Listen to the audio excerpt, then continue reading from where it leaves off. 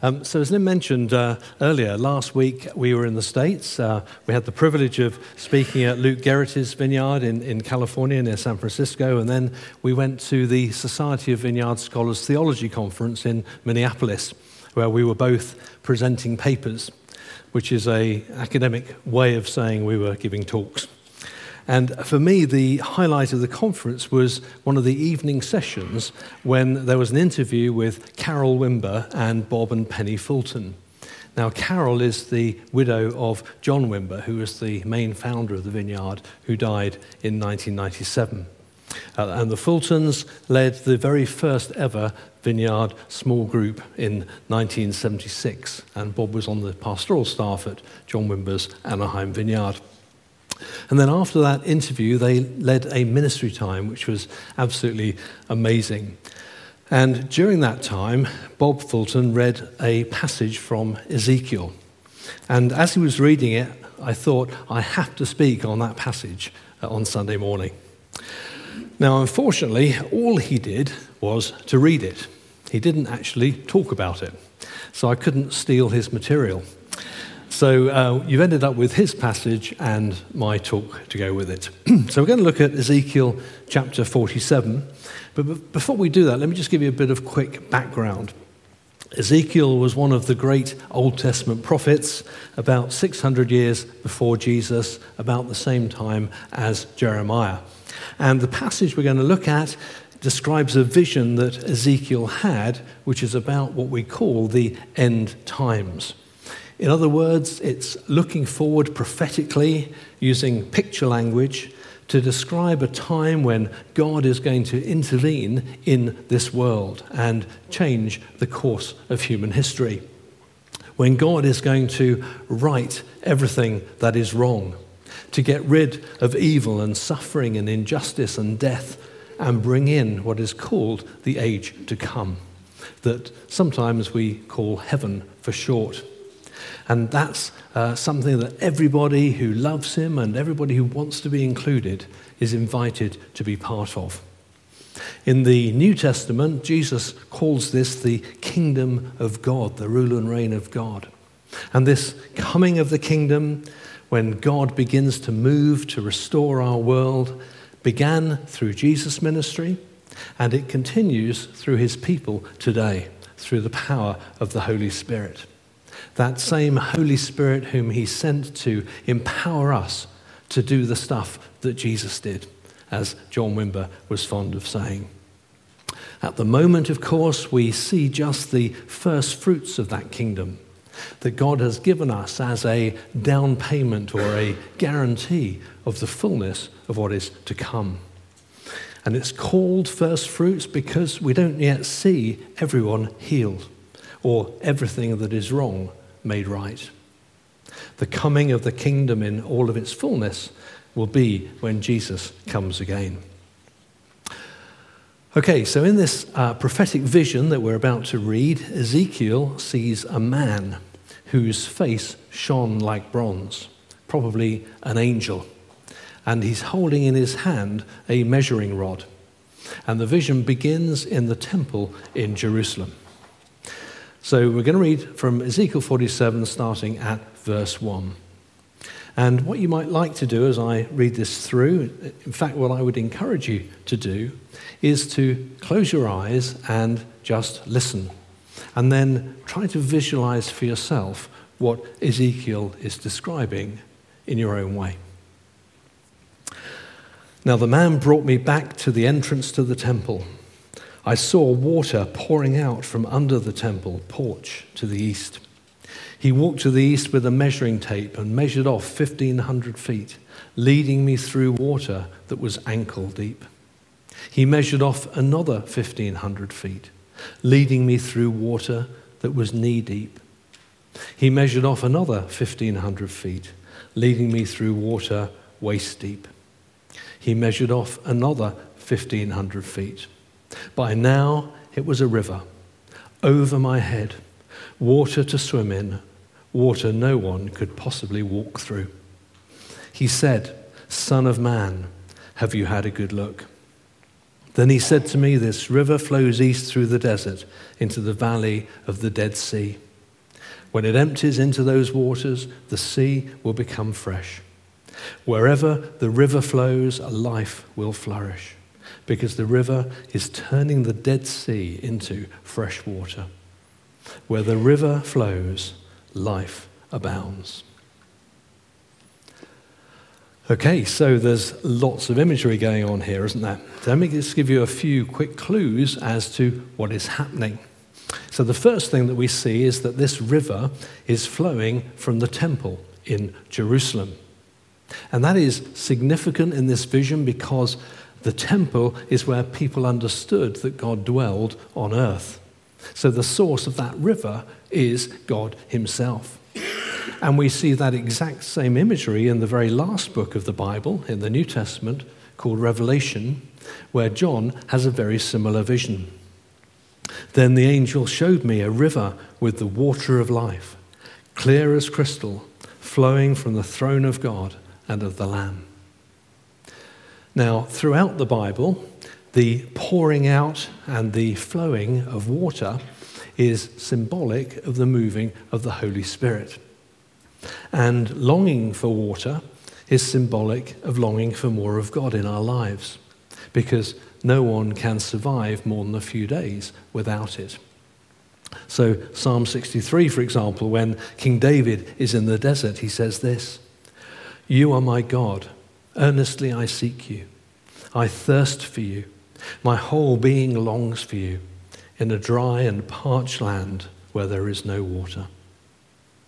Then in John's Gospel in the New Testament, chapter 7, it says this: "On the last and greatest day of the festival, Jesus stood and said in a loud voice, 'Let anyone who is thirsty come to me and drink. Whoever believes in me, as Scripture has said, rivers of living water will flow from within them.' By this he meant the Spirit, whom those who believed in him were later to receive." And then when Jesus is speaking to a Samaritan woman in John chapter 4, and he asks her for a drink from the well, he says this: "Everyone who drinks this water will be thirsty again. But whoever drinks the water I give them will never thirst. The water I give them will become in them a spring of water welling up to eternal life." The woman said to him, "Sir, give me this water." So these are all the ideas and the pictures that a biblical audience would have had painted for them by this imagery of this living water flowing from God's presence. An outpouring of the Holy Spirit to bring blessing and life and healing, with the power to change people and the power to change our world. And we see that pictured at the end of that passage in Ezekiel 47.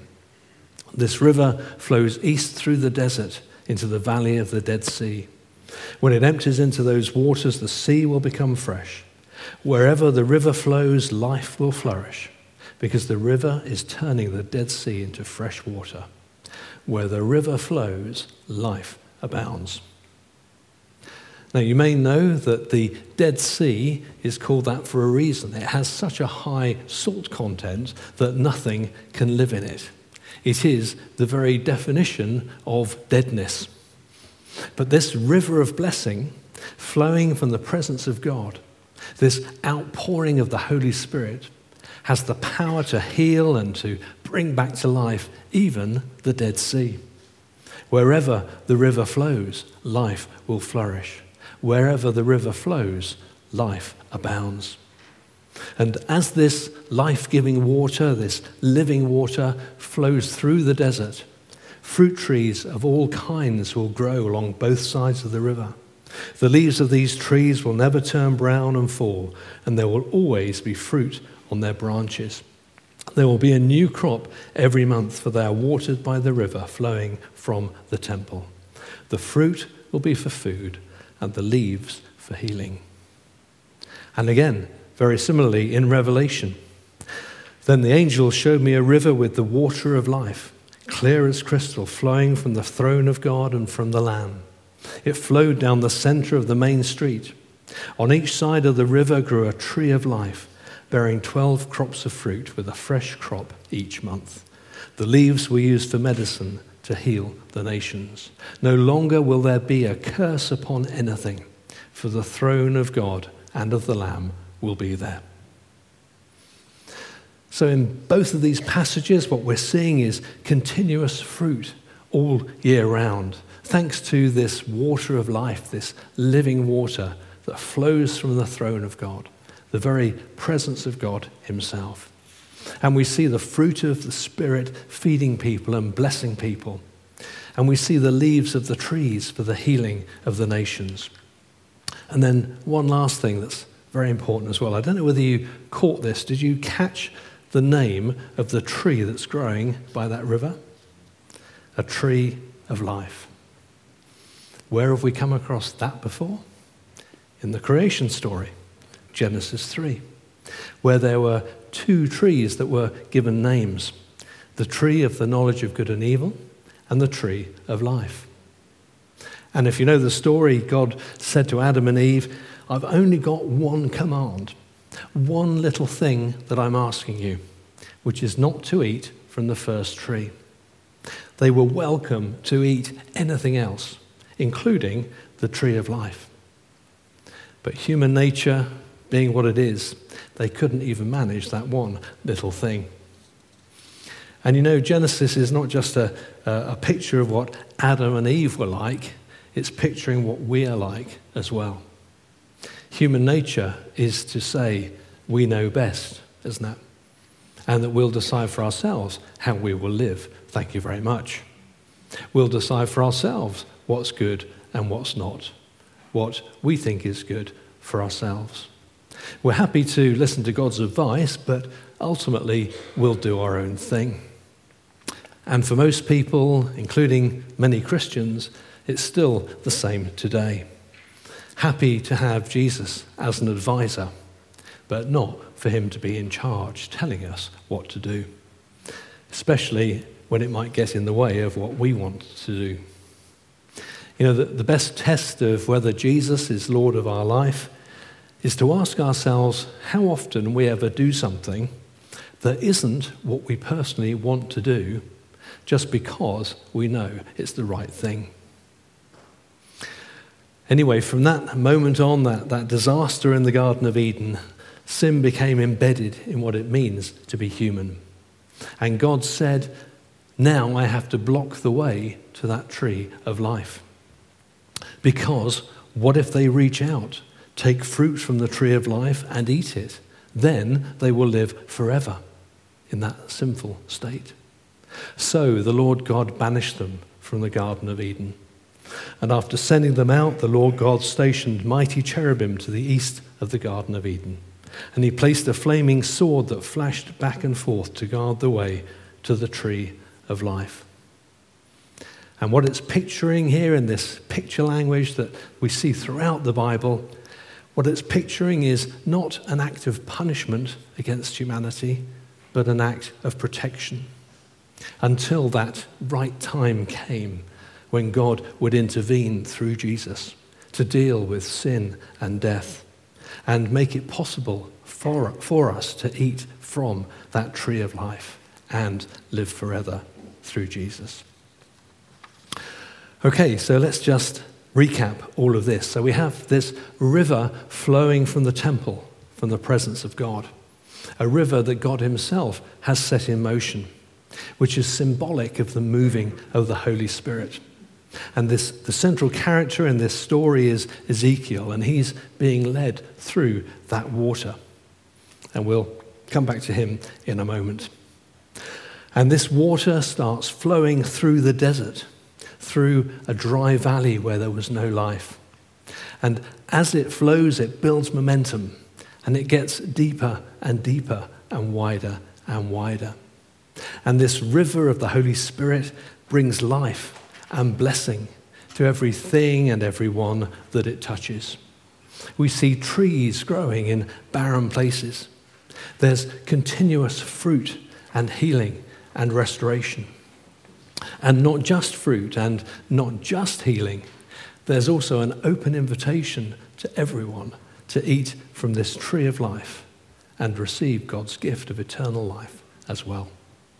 And this river of blessing, this outpouring of the Spirit flowing from the presence of God has the power to heal even the Dead Sea. Even somewhere where there's no apparent sign of life. But by the power of the Holy Spirit, God is going to bring life and transformation. Wherever that river flows, life will flourish. Where the river flows, life abounds. Okay, so now this is the really exciting thing. This outpouring of the Holy Spirit in the end times that Ezekiel prophesied about has already begun. It's the same outpouring of the Holy Spirit that Joel prophesied about in Joel 2, and that the Apostle Peter recognized was happening, recognized was starting on the day of Pentecost in Acts 2, that Jesus himself had said was going to happen after he ascended to heaven. This is what Peter said. What you see now on the day of Pentecost was predicted long ago by the prophet Joel. In the last days, God says, I will pour out my Spirit upon all people. Your sons and daughters will prophesy, your young men will see visions, and your old men will dream dreams. In those days, I will pour out my Spirit even on my servants, men and women alike. And these are the times that we are still living in. It wasn't just then in the past, and it won't just be something that happens in the future. The first fruits of that are for now as well.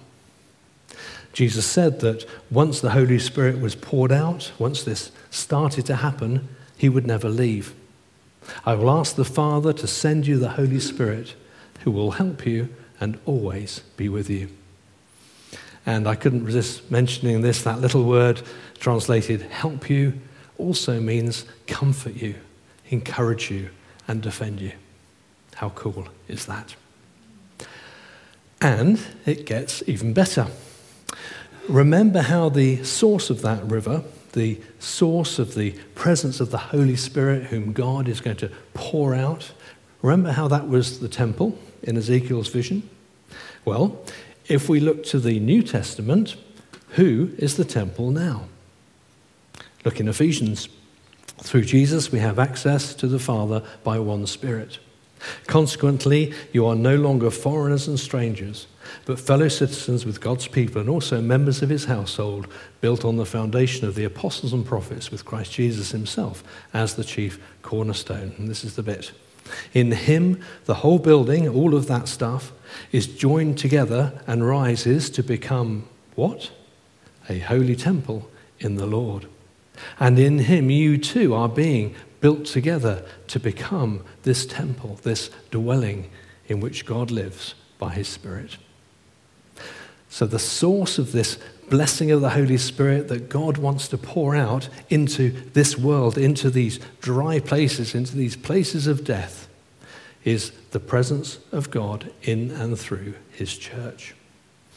The point of God filling his church with the Holy Spirit and pouring out his life and his blessing on us is so that we can pour out the Holy Spirit's life and blessing to others.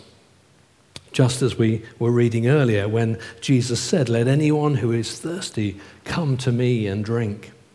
Whoever believes in me, as Scripture has said, rivers of living water will flow from within them. By this he meant the Spirit whom those who believed in him were later to receive. So we're invited, all of us is invited to come to Jesus and to drink for ourselves from this living water, but not just to stop there. We're also called to be channels for rivers of living water to flow to others as well. So what does that look like in practice in Aylesbury, in our town and in our neighbourhoods? Well, it looks just like Ezekiel 47. It looks like water flowing through a desert, through a dry valley where there's no life. It looks like a river of the Holy Spirit, bringing life and blessing and fruit and healing to everything and everyone that it touches, from the presence of God and his temple. Deeper and deeper wider and wider, spiritually and materially, through church and storehouse, soft play and vibes and community fridge and make lunch, the presence of the Holy Spirit in our welcome and our worship and the word and the power of prayer on a Sunday morning, and every other thing we do besides. Everything that the Holy Spirit touches through us and through our servant-hearted obedience, in enabling us to create an environment, to enable an environment where God can move and will move because he wants to move in all of these ways. It looks like fruit and healing and restoration all year round. Abundant life in every way as God intended. Drinking living water so we'll never thirst again. This river of blessing that God wants to flow from his presence, this outpouring of the Holy Spirit that he wants to bring, has the power to heal and to bring back to life even the Dead Sea. So even places that we would think are dead, families and communities and people, where you think there is no hope, nothing could ever happen there. But if we're obedient to what God is asking us individually, to be part of what he's doing, because remember that God chooses to do what he does with us and through us. If we're willing to be obedient, then God will bring this life and hope and fruitfulness and healing in our town, in Aylesbury, and in our neighbourhoods. Deeper and deeper, wider and wider. And God is calling every single one of us to get involved and to be a part of it.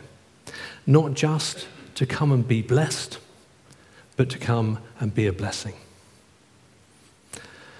So let me finish with Ezekiel, this main character in the story, who we haven't said anything about just yet. Well, he's actually just been a spectator, hasn't he, of everything that's been happening in this vision. Kind of like we've been spectators of what's been happening in that vision this morning. So what was the Holy Spirit wanting to say to Ezekiel? And what does the Holy Spirit want to say to us? I saw water pouring out from under the temple porch to the east. He walked to the east with a measuring tape and measured off 1,500 feet, leading me through water that was ankle deep. He measured off another 1,500 feet, leading me through water that was knee deep. He measured off another 1,500 feet, leading me through water waist deep. He measured off another 1,500 feet. By now it was a river over my head, water to swim in, water no one could possibly walk through. And he said, Son of man, have you had a good look? The question that he was asking Ezekiel, and the question I want us to ask ourselves this morning, is this: how far do you want to go? Because God wants to lead every single one of us into deeper and deeper waters of the presence and power of the Holy Spirit. The question is, how far do you want to go? Are we just going to sit on the riverbank and watch what God is doing and watch what his church is doing? Are we going to be spectators in church? Or are we going to jump in to the flow of what God wants to do and what he is already doing? Are we going to stay within our comfort zone or jump in and serve the vision?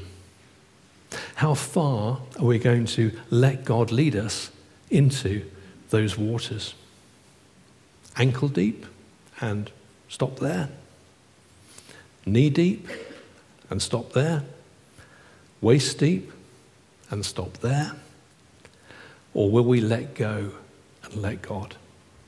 Will we step out of our comfort zone, the passenger zone, the spectator zone, and jump into that river going out of our depth, where all we can do is swim, and put our faith and our trust in the goodness of God? Are we going to just paddle along in the kingdom?